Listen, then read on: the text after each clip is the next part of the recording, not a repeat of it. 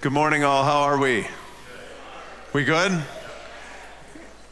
Cannot beat the warming weather. Anybody else? I'm a new man when the sun is shining. I'm not even kidding you. I'm a different human being. I like it.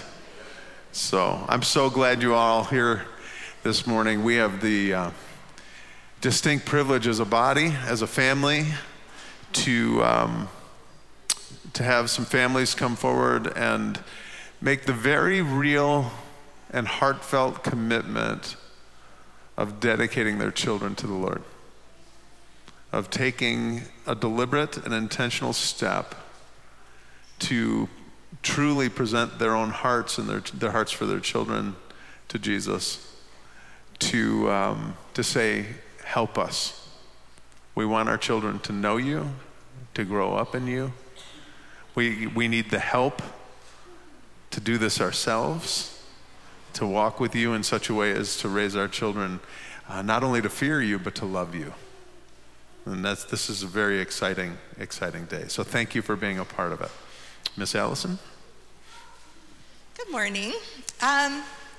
We are doing a child dedication today, and this is my friend Anita Hickenbotham. She is in charge of our Rooted Moms. I think we've talked about that ministry before, but I have her up here with me today because her ministry is to reach out and connect and minister to parents, to moms of children that are 2 and under. So this is all in her wheelhouse. So I'd like the families to come up and who are dedicating their children. So we have, I'll introduce you if you come up. Adam and Andre Longstreth, and they are dedicating Emma Lynn. Hi, and buddy. Laura Thompson has Kai and Azalea. I said it right. I've been practicing all morning. And Mark and Brittany Bechtel have Harrison down there. So in our children's ministry at Mosaic, it is our desire to be intentional in coming alongside parents with a common goal, which is to teach kids the love of Jesus and how to live like him. We are thrilled to watch these parents take this important step in their parenting journey, and we are excited to partner with them. At Mosaic, we do not practice infant baptism. We believe that baptism is a personal commitment for a later time when they can understand the meaning and make that commitment on their own. Instead, we practice child dedication. In doing so, we are thankfully recognizing God as the child's perfect and loving Heavenly Father, and that child is a precious gift from him. It is an opportunity for the parents to make a commitment to God that they will do their best to show their child the love of the Father and to help them to learn to follow Jesus. We are, as a church family, blessing the child and making commitments to come alongside this family on their journey. I'm sorry, I was distracted by one of the children. It was actually Mike Hirschner that was distracting me. I love babies. I'm a grandpa, I'm a dad, I like babies. I look at this baby and she looks at me, she goes just like this, she goes. So I smiled and she went. Right? Did you hear what that dad just said? We will not be dedicating the Longstreth baby today.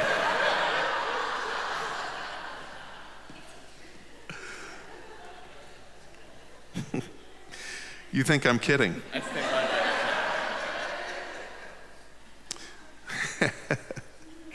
In the scriptures, we see examples of this. We see Hannah with her son Samuel take him to the temple and dedicate him to the Lord. We see Jesus' parents take Jesus to the temple for the same purpose. Then Jesus said something really profound to his disciples. In Mark it says this. It says the people were bringing little children to Jesus for him to place his hands on them. But the disciples rebuked them. When Jesus saw that the disciples had rebuked them, he was indignant, he was angry. And he said to the disciples, hey, let the little children come to me, and do not hinder them, for the kingdom of heaven belongs to such as these. Truly I tell you, anyone who will not receive the kingdom of heaven, just like this child, will never enter into it. And he took the children in his arms, and he placed his hands on them, and he blessed them. I don't know about you guys, that's one of my absolute favorite pictures of Jesus in all four Gospels. There's this idea that he could love even the Longstreth baby. With that being said, it is the parents' today's desire to take this opportunity to dedicate their children to the Lord. And we have this incredible privilege as a church body to join them in this. So parents, I've got a couple things that I'm going to ask you to respond to, if you would, that reflects your commitment. Is Laura still here? Okay, she is. Okay. The first is this: will you receive this child with gratitude and recognize him or her as God's gift to you and your family, and love him or her accordingly?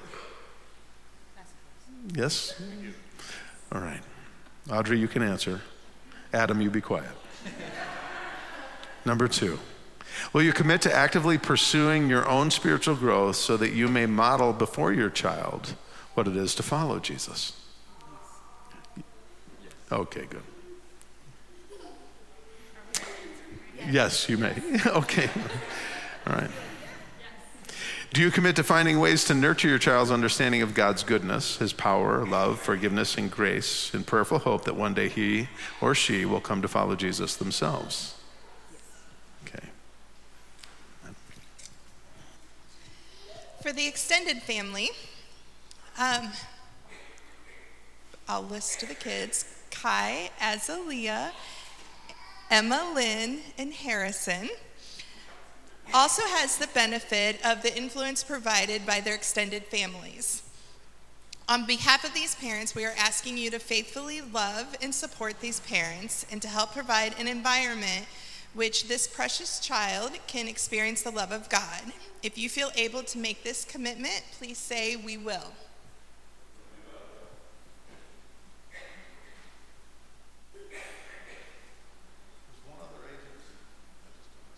I did. There's one other agent of influence represented here today, and that is the church family. We have the amazing privilege and responsibility to come alongside these families and to help love and nurture their children as well, but in particular to facilitate their nurturing. The question we have for us is this: will we make a commitment today to provide prayer, love, and support for this family, and to then model in our own lives the person of Jesus, that they may see Christ in us and desire to follow him also? If you're able to make that commitment, we would ask you to say, "I will." Wonderful. Join me in prayer, if you would.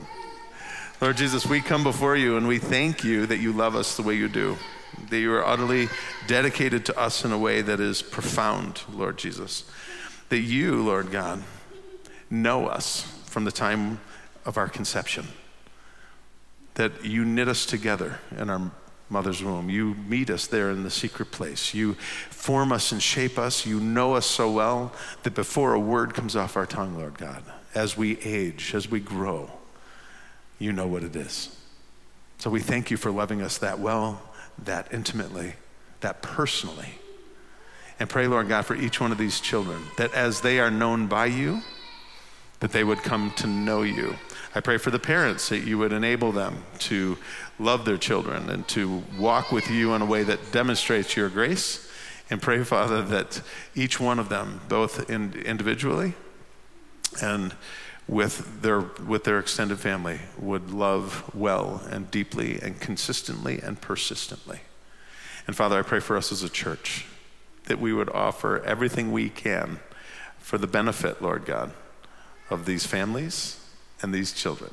We pray these things in Jesus' name. Amen. Give these families a hand, if you would, please.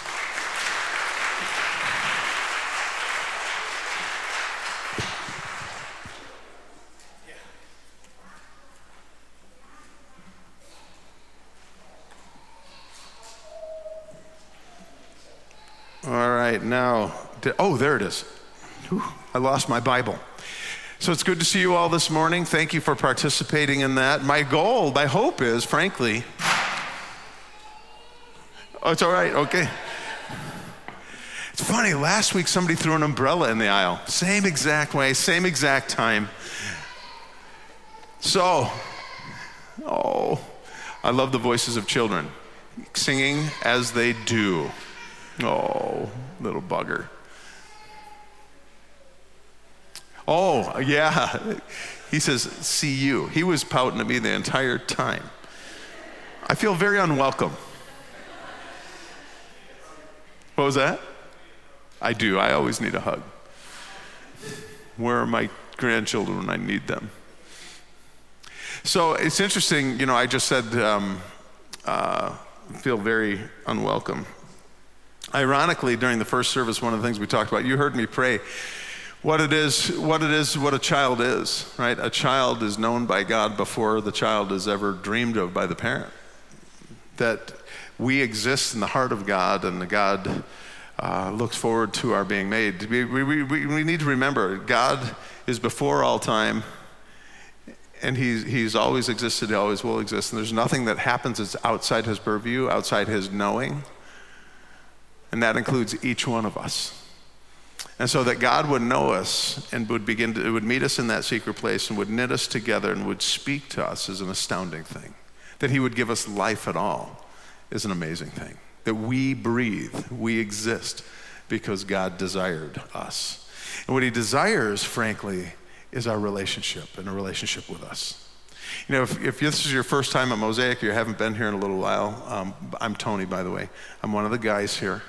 And one of the things that we believe is so incredibly true is that each one of us has been, just as these children have been, each one of us have been uniquely made. And we've been made deliberately and intentionally by God. And that he not only knit us together in making us in our mother's womb, but now in Christ Jesus, he's creating us in Jesus to be like Jesus. And that tapestry is a continual weaving of who we are and who he's making us to be in him. In that, what his desire is that he would find a home in us. Let me ask this question real quick. How many here feel like they have the gift of hospitality? The gift of hospitality. You got, many more in the first service. You would not feel welcome in the first service. First service is like, no, I ain't got that, right? I got none of that, right? Now, the reason I go to hospitality is this. When we think about the idea of being made and shaped by God and known by God and called by God, what God is doing is he's not merely having made us for his delight in giving us life, but his greatest desire is that we would come to know him as to be able to dwell with him, to be able to experience his hospitality. What God wants more than anything is to draw us to himself in such a way that we would have both peace and we would recognize the life we have in him by grace, and that we would rest in that truth, that God welcomes us, and we are welcome there. Now, this came out of nowhere in the first service, I got to be honest with you. This is not what I intended to teach on this morning. But for whatever reason, I felt like as we continue to look at 2 Peter chapter 1, and if you've not been here, we'll catch you up. We've been working through what it is to be effective in our relationship with Jesus. What is it to be effective in any relationship? What is it to be effective? Is it not to know and to know deeply and to know well enough that there's a familiarity and there's a comfort level and there's a sense of peace when you're together. And even when a relationship is dented or cracked or breached, the dis-ease causes us to want to be reconciled and to be restored to that person. And then we'll go through what we need to do to repair that relationship. That's an effective relationship. That's a relationship where once we've been drawn into it and that love has been exchanged and we have this commitment to one another, we're willing to go through just about anything to repair it, even losing our own dignity in the process. And the hope is that in the context of that sphere, that life, that relationship, there would be a true sense of hospitality. Now, what is hospitality? It's not just having someone in your house. I can have a refrigerator repairman in my house. And although certainly he's welcome in my house and I'm going to treat him kindly in my house, what I haven't done necessarily is invited him into my home. I've not necessarily opened myself up as to invite him into my life. True hospitality is the idea that someone is not merely in my house, but they're in my home. And that home reflects my life, and that life is a life of welcoming and generosity and this idea of truly receiving the peace and the grace of the host. So why do I say that? I say that because an effective relationship in Christ does two things. Certainly it experiences the idea that God desires to be hospitable to me, to invite me into his life and home. But the other is that I remain in my walk in such a way that he always feels at home in me.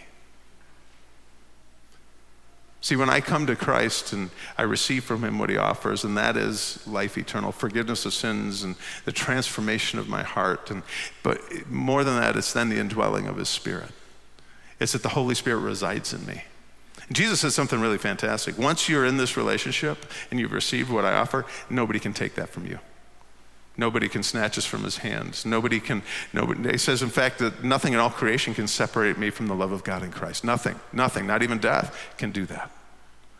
And so we have this incredible relationship with God in Christ. And what he's doing is he's opening his home to us. And eventually opening his home to the degree that for eternity, we will reside with him and in him in such a way as to be absorbed into his glory. Remaining individual and dignified as the unique people that we've been made, we will be brought together in him in a way that is intimate and passionate and gracious and full of peace. That's an amazing thought. Now, in the meantime, from the time we're indwelled with the Holy Spirit to the time we reach God's home and we're invited intimately into that moment, he resides in us. And the question we have to ask ourselves in regard to the effectiveness of this relationship is, are we being hospitable? Because it's one thing for us to have the Holy Spirit in our house. It's another thing altogether that once he's in our house, that we invite him into our lives so that he feels at home. We have to ask ourselves the question on a fairly regular basis, Jesus, do you feel at home with me today? Do you feel at home in me today? Is there a grace and peace and abundance in such a way that this wonderful give and take, this reciprocal relationship inside of me is effective? And I'm receiving from you life as I give to you my life, and I open my life to you in such a way as to not only have you housed in me, but at home in me. This is really profound. So as we talk about 2 Peter chapter 1, when we talk about the idea of having an effective relationship in Christ, it has to do with the fact that I would create an environment where Jesus doesn't merely live in one of the rooms in my heart, but he has permission to move through the home and to be at home in my home and to be a welcome guest in my home. So that when we sit and eat, there's peace. So which takes me to a whole nother thing. Anyone here ever have to eat a meal with an adversary or somebody you're in conflict with? Especially if you're the source of the conflict? Anybody married? And that happens sometimes? Now, to me, you can put the best meal in the world. You could go find the best meal in any particular city and put it on a table in front of me. And if for whatever reason, the person sitting across from me sharing that meal with me is somebody I'm in conflict with, that meal tastes like gruel. Doesn't matter who cooked it, doesn't matter what, it's gruel. It is just, and I can't even eat it. What do you play with it, right? You move it around on your plate, you taste it and you go, I bet, and it just doesn't sit well. Sometimes we're like that with Jesus. There are times in our lives when our relationship has been rendered ineffective. We know to some degree there's some discomfort between me and him, and his deep desire is to come in and eat with me. But my life is a bit of a shambles, or even a little bit of a shamble. And it's not that Jesus is judging me or angry with me or anything of the sort. It's that he wants peace with me and he wants to bring grace to me. He wants life with me. And you know what he loves to do? He loves to eat with me. And he's just waiting for me to be at peace with him. He's waiting to be made to feel as though he's a welcome guest in my home, not just in my house. And so being effective in Christ means living in such a way as to create an environment that gives Jesus permission to be at peace in my presence. But even more so that I would now be at peace in his presence. And the two of us would eat together in such a way as to truly enjoy the meal. And there's great hospitality involved. And you're thinking to yourself, what in the world are you talking about?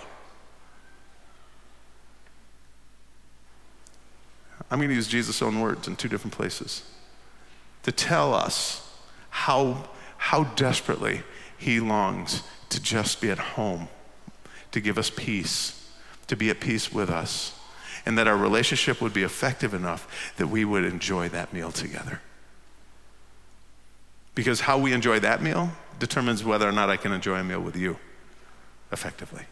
So let's go. Let's go to, well, one of the passages, I'm going to have to quote it because I can't remember what the address was, and I got wrapped up in the child dedication, and so I forgot to look it up, so please forgive me. It's somewhere in John, might be 16. If you want to look it up and yell it out for me, is when Jesus says, now Jesus talks about his love language being obedience, and in two or three different places he goes, listen, if you love me, you'll obey me. If you love me, you'll obey me. And you go, all right, okay, cool, obedience. But there's one spot where he talks about it a little more intimately than this. And what he's doing is he's actually telling us the context of the relationship and what it is, the benefit is of hospitality to Jesus by obedience. And this is when he says this. The first half of the verse says this: the person, the man or woman who loves me is the one who has my commands and obeys them. Now we're going to stop right there because that's the general theme that Jesus speaks of almost through the entire Gospel of John. That he gives us his commands, and the proof of our love is that we obey them. And you're going, oh, what, that word obey, I don't like it very much. Well, no, I get it because it seems like a harsh word, doesn't it? Obey, you got to obey me. But that's not what Jesus is saying. What Jesus is saying is if you trust me, if you know that I love you, and you're in the process, listen to the way I'm saying this, please. You're in the process of receiving that love. In the process. Why do I say process? It's like any other relationship. I only can trust Jesus this much when I meet him. Not because Jesus isn't trustworthy, but because my heart has difficulty trusting. And so the process of learning to love Jesus is just that. It's a process. And so if you're in the process of learning to receive from Jesus his love, and part of it is because you just don't trust him to the degree you would like to, or you're learning to trust him, or over time you're beginning to trust him. Understand that that's part of the walk. We're all works in progress. Our relationships are all in process, and love is a process. Deep, devoted, committed, reciprocal love where we entrust ourselves to another person takes a long time to learn to trust. And that includes God. You know what God isn't? Mad at you for that. He's not disappointed in you for that. He's not upset with you. He's not, no. He knows our heart so well. The psalmist says this: he knows what you're made of, that you've been crafted from dust. Because he knows what you're made of, he treats you with compassion. He recognizes your frailty. He recognizes your fickleness. He recognizes how difficult it is to trust. And so Jesus is saying, if you love me, obey me. If the person who has my commands and obeys them is the one who loves me. In other words, they've come to know him, and in coming to know him, they're learning to love him, they're receiving his love, and in that reciprocal give and take of love, where we're in the process of learning how to love and to receive his love, we see that his commands are actually life-giving, and so we entrust ourselves to Jesus to the degree that when I receive this command, I'm willing to test the command and obey the command in order to work out my love. That's phenomenal. So if we can approach God's commands with this idea that they are genuinely spoken to give us life and instruction about life and correction of life, and more instructions to life, and then to, as an expression of his affection and love for us and his desire to raise us up. If we will approach his word that way, we look at them in a completely different fashion. And when we realize, when he says this, when he says the man or woman who has my commands and does them is the one who loves me, that's wonderful in and of itself. But here's what the second half says, and this is why it becomes so important. You know what the second half of this verse talks about? It says, if the man or the woman who has my commands and does them is the one who loves me, and when he loves me, when we see that, when we watch him obey, my Father and I will come and make our abode in them. We will come and live in them. We will come and reside in them. My Father and I will see a house that's receptive and hospitable. And we recognize that by you trusting me enough to receive my love and to love me back. And now I know I'm coming into a home where where I'm welcome. And so when God touches our hearts in order to draw us into relationship, what he's doing is he's working with us to create an environment where he is a welcome guest. That he's not just in our house, but he's a welcome guest in our home. And we begin to crack our life open to invite him deeper and deeper into our lives as we learn to love him more and more, and we learn to trust his love more and more. Isn't that phenomenal? God knows us that well, that deeply. He's that concerned for us, and he wants that desperately to have that kind of relationship with us. And so he says, the person who has my commands, and he does them, she does them, this is the one we will come in and live with. They have received our love. They trust us now, and they follow. And now we're of one spirit, one purpose, one mind, and we're moving forward together. I'm welcome there. Now you're thinking to yourself, well, okay, that's awesome. What does that have to do with anything? Well, that's how God establishes his relationship in us. He touches our heart in such a way as to remind us that we've been made by him. He delights in us. He loves us. He wants to forgive us. He's offered his son on our behalf. If we will recognize that truth and we receive what Jesus offers, and that's life eternal through the forgiveness of sins, and then having God then placed in us and dwelled in us, he says, listen, the first command is recognize who my son is and obey. Just surrender to him. That's the first command. And at that moment, he does. He goes right into it. Blick, he's there. He's there. He's there. That's phenomenal. But there's another part of this. If those of us in this room, for the most part, and we could be, listen, we're all over the map in this room. Some of us have been walking with Jesus forever. It's seemingly forever. So some of us, has anyone here been a Christian longer than 60 years or longer? Would you raise your hand for me? 60 years? 50 years? 50 years? I got 50 in the back, got a 50 over here. Anybody else got, how many years, Shirley? How many? 66? Man! How many years? 50 years. How many years?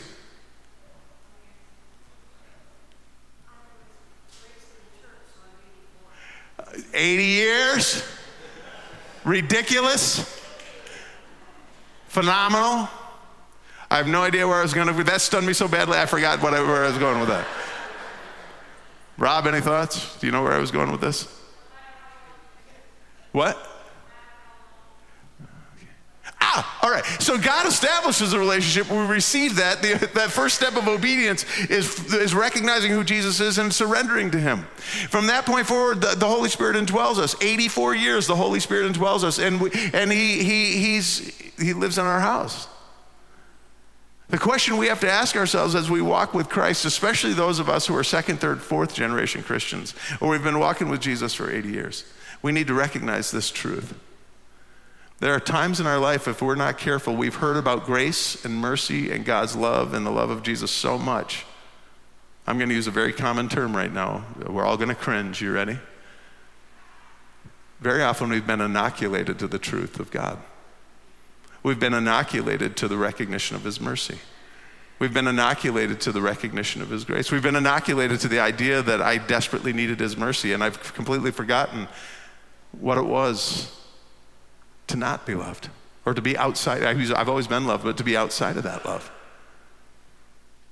If we are not in consistent view of God's mercy and the recognition of our desperate need for grace, we can quickly become inoculated to the gospel itself. And when that happens, listen to me, when that happens, we become inhospitable to Jesus. Not that he isn't in our house, he'll never be removed from our house,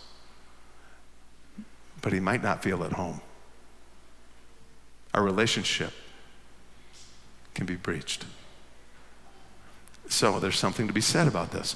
As Jesus walks with us, he wants to walk with us effectively. I need you to turn to Revelation chapter 3, if you would. And we're going to look at, so Jesus said these wonderful words. He said, the person who has my commands and does them, he's the one my Father and I will come and dwell in. We're going to come and make our home there. We're going to make our abode there. And think about that for a minute. We, in our soul, in our hearts, we have this place that God had actually made to be his home. It's up to us to hand him the key to unlock it, to give him permission to come in. Will we receive from him the grace that he offers and the life that comes with it? Will we allow him to make that space home for him, that we would dwell there together? That's where salvation comes. But the effectiveness of our walk has to do with whether or not we remain hospitable. There's a difference between him being in our house and being at home. So I'm going to use a verse that a saintly brother used for evangelism, which is perfectly fine, but that was not originally intended to be evangelistic. Because it's actually spoken to God's children who somehow have made Jesus' home inhospitable. That he would be in the house, but not feel at home. And this is the warning about being ineffective, and this is the remedy to become effective. So here we go. We're in Revelation chapter 3. I'm going to pray again. Father, we thank you for your word and pray that you would just guide us in it, and that we, as we sense your presence, as we receive your word, that we'd be hospitable. That our houses, the house of our heart would not be the place in which you happen to be, but in fact, the environment would be such that you are utterly welcome. And the relationship is more and more effective. So Father, just guide us on this path. We pray these things in Jesus' name, amen. So here we go, you ready? So we're in Revelation chapter 3, and this is Jesus speaking now in Revelation. And what he's done is he's writing a letter, making a statement to a group of Christians. This is not to people who don't know God. This is to people who have God in their house. Look what it says. It says to the angel of the church wrong one. Starting at verse 14. It says, to the angel of the church in Laodicea, write this, please. It says, these are the words of the Amen, the faithful and true witness, the ruler of God's creation. This is from Jesus himself. He says, I know your deeds, that you're neither hot nor cold. Now, I want to stop there for a minute, because we talk a lot about, well, what does it mean to be hot and cold? You know, to the most basic expression of this would be this, that at least that we're passionate on one end of the spectrum or the other, so at least there's something to work with. Because as he goes on to say, but you're lukewarm, and I'm going to vomit you out of my mouth, the idea is that which is lukewarm, that which is non-committal to either side, that which lacks passion in any way, whether it be for or against, lukewarm can't be worked with. At least passion on both ends of the spectrum can be worked with, but if you're lukewarm, it's just like, you know, and he says that's so vile to me, and it's so worthless to me, I will spew that out. So that's the traditional expression of that, and it's true. But I'm going to use a little different application this time. And because what he does is let's read the whole text, because I want you to see the connection that I'm going to make. So look what it says. It says, these are the words of the Amen, the faithful and true, the faithful and true witness, the ruler of God's creation. I know your deeds, that you're neither hot nor cold nor hot. I wish you were either one or the other. So because you're lukewarm, neither hot nor cold, I'm about to, now the old NIV says spit. The word is much stronger than that. The word means to violently spew or to vomit. Okay, so this is a wretched thing. This is causing Jesus to retch. So look what it says. So because you are lukewarm, neither hot nor cold, I'm about to spew you from my mouth. You say, now listen, listen. You say I am rich. I have acquired wealth and do not need a thing. In other words, we've been inoculated. We have so much in the way of resources. We have so much in the way of tradition. We have so much in the way of having heard and heard again and heard again. We have so much in regard to knowledge and theology and academia. We have so much that we look at our lives and we go, I'm rich. I don't need anything. But the moment we are there, we inoculate ourselves from God. We don't recognize our perpetual need for mercy and his grace. And we begin to believe that our security and our welfare is based on what we have, not whose we are. This is a really important moment because we're sitting in a place and time where we're rich in more ways than we can count. We have little need. And that's not just material, that's also the Word of God. That's also churches aplenty. It's also knowledge. And so if we're not careful, we become inoculated and our hearts begin to be, look what it says, I don't need a thing. Look what it goes on to say. So because you are lukewarm, neither hot nor cold, I'm about to spit you out of my mouth, he says, and you say, I am rich, I have acquired wealth, and I do not need a thing, but you do not realize, this is God saying, listen, whoa, hold it. You don't realize that you are wretched and pitiful and poor, you're blind and you're naked. In other words, you, my children, who are children of a king, who have had me dwell in your home, have now made me feel as though I am not even welcome in your house. That doesn't mean he's left the house. Oh, now you're smiling. That doesn't mean he's left the house. He's promised to not leave the house. But the issue is that there's now this sense of not being needed. There's now this sense of this.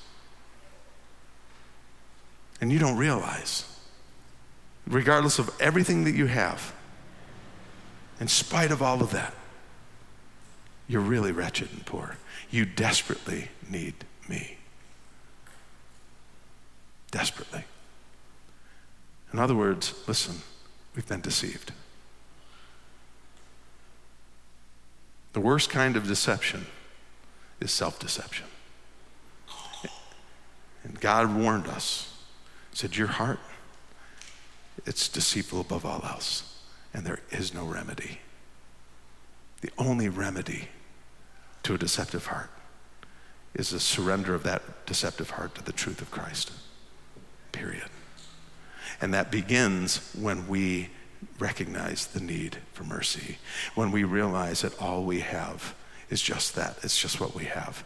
It's not who we are, it's not whose we are, and neither is it a measure of the effectiveness of my life with Christ. See, the Pharisees got in trouble for this. They believed their wealth was proof of God's favor. What did Jesus have to say to the Pharisees? There's no one that Jesus tore up like he did the Pharisees. It was because they were utterly self-deceived. And what he's warning the church about is this. He says, listen, I have come to put my house, not only to live in your house, but to be at home in your life. And we keep piling stuff on and thinking we have all this. Look what he goes on to say here. So these are the words of the Amen, the faithful and true, the ruler of God's creation. I know your deeds, that you're neither hot nor cold. I wish you were either one or the other. So because you are lukewarm, neither hot nor cold, I will spew you out of my mouth. You say, I'm rich and I've acquired wealth and I don't need a thing. But you do not realize that you are wretched and pitiful and poor and blind and naked. You have rendered yourself ineffective in your relationship with me.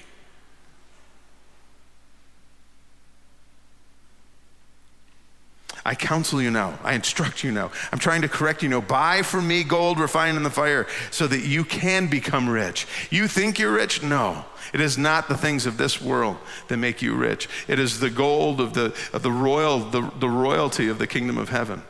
That which you receive from me that makes you rich. Look what is going on. I counsel you to buy from me gold refined in fire so that you become rich, and white clothes to wear so that you can cover your shameful nakedness.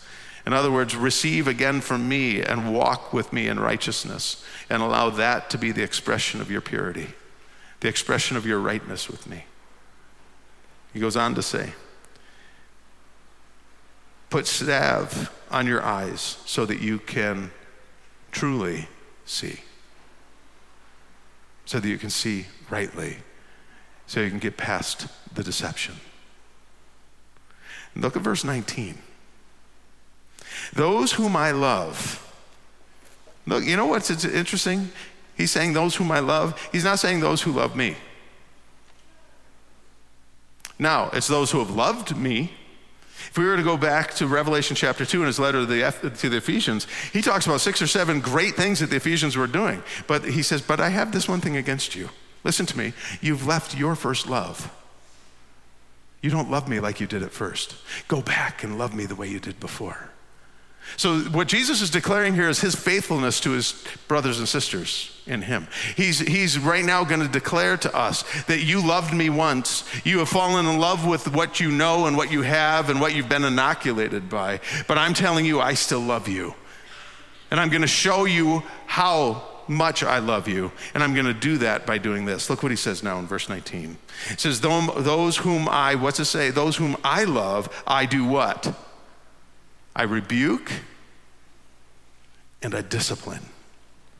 In other words, when I see their deception, when I see their lives becoming ineffective, when all of a sudden I only feel like somebody who's allowed in your house and not welcome in the home. He said, I'm going to turn to you, I'm going to rebuke you, and I'm going to correct you, and I'm going to instruct you, and I'm going to discipline you. Why? Not because I'm mean, not because I want you to be harmed, but the exact opposite. I love you, and I don't want to see harm come to you. Look what he goes on to say. Those whom I love, I rebuke and discipline, so be earnest and repent. Recognize the truth. See that you've been deceived. Look to me and be restored. That's what the word repent means, to be restored, to go back to return to the right path. So it says, those whom I love, I rebuke and discipline, so be earnest and repent. Here I am. Here it is. Ready? This is not to people who don't know Jesus. This is to people who do know Jesus and who, for whatever reason, might have him living in their house, but have not made him feel at home. Look what it says. If anyone here, he says, those whom I love, I rebuke and discipline, so be earnest and repent. He says, here I am, exclamation point. Here I am. I stand at the door and I knock. Yes. I stand in the door and I knock. And if anyone hears my voice and opens the door, I will come in and I will eat with them. We'll enjoy a meal together. I will restore your peace. I will be at home.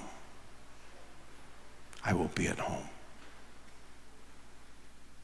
Well, if I take this band, go ahead and get in place if you would, please. If I take this back up to the first text, you're neither hot nor cold. Let's put it in the context of the home for a moment.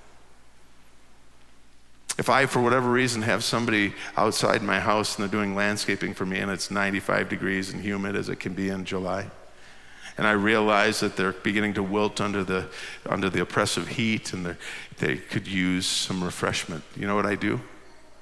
I make sure I go in the house and I turn the heat up as high as I can and I invite them in.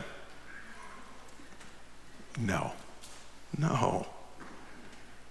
In other words, I cool the environment and I create a space of refreshment and allow them to cool. You're neither cold, but neither are you hot. If I have somebody who's come and they're shoveling the snow off my sidewalks and they've shoveled my driveway for me and it's, wind chill of 20 below and I see that they're freezing, what do? Do I turn the air conditioning on and have them come into the home? No. I turn the heat up. I get a blanket ready and some hot chocolate and I say, come, be seated. Warm up. So as much as I think Jesus is trying to say to us, listen, be for or against passionately, so at least I have something to work with. I think because he uses the home later, I wonder if it isn't, what are you creating in regard to environment that I might be welcome? And that this time together might be refreshing and warming and healthful. Will you make me feel at home? Well, how do we make him feel at home? According to the letter to the Ephesians in Revelation 2, it's the same way he got in the home to begin with. See, the person who has my commands and does them, see, that's the one who loves me. And I feel at home. We're walking in stride, hand in hand, arm in arm, in lockstep. We're at peace. I feel at home here. I'm welcome. Isn't that remarkable? It is not enough to have God live in our house. It's not. It's not. It is ours to make every effort to make him feel at home. He's welcome. This is a process. This takes time and trust. And here's another thing that I want to say out loud. God knows too that not only does it take time to grow in trust, but sometimes our trust gets dented. You ever been in a relationship where one side or the other has done something and it's caused trust to kind of take 2 or 3 steps back? And in order to restore the relationship to where it once was, you've got to take the time to rebuild the trust. See, God knows that too.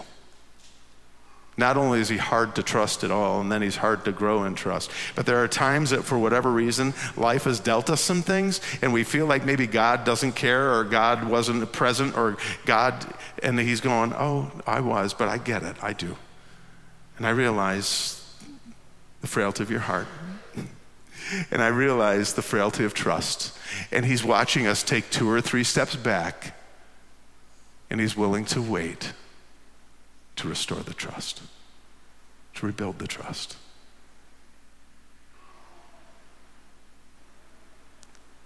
Anyone ever experienced that in a relationship here? Yeah? Earthly expression of a kingdom truth. Our God is that gracious, that merciful, that kind, that loving, that patient. He's ridiculous. He's always waiting. He's always standing at the door knocking. He's always calling out to us. He's always saying to us, if you'll just hear me, if you'll just hear me, if you'll just hear me, open the door. I want to eat with you. I want to be at home with you. So when Peter says his divine nature has given us everything we need for life and godliness, and this is an expression of his abundant grace and peace, this is what he's speaking of. And this is the privilege we have to restore and to maintain our hospitality. To not just have him in our house, but to invite him into our home and to sit with him and eat in peace. Amen? Yeah. Let's stand and sing.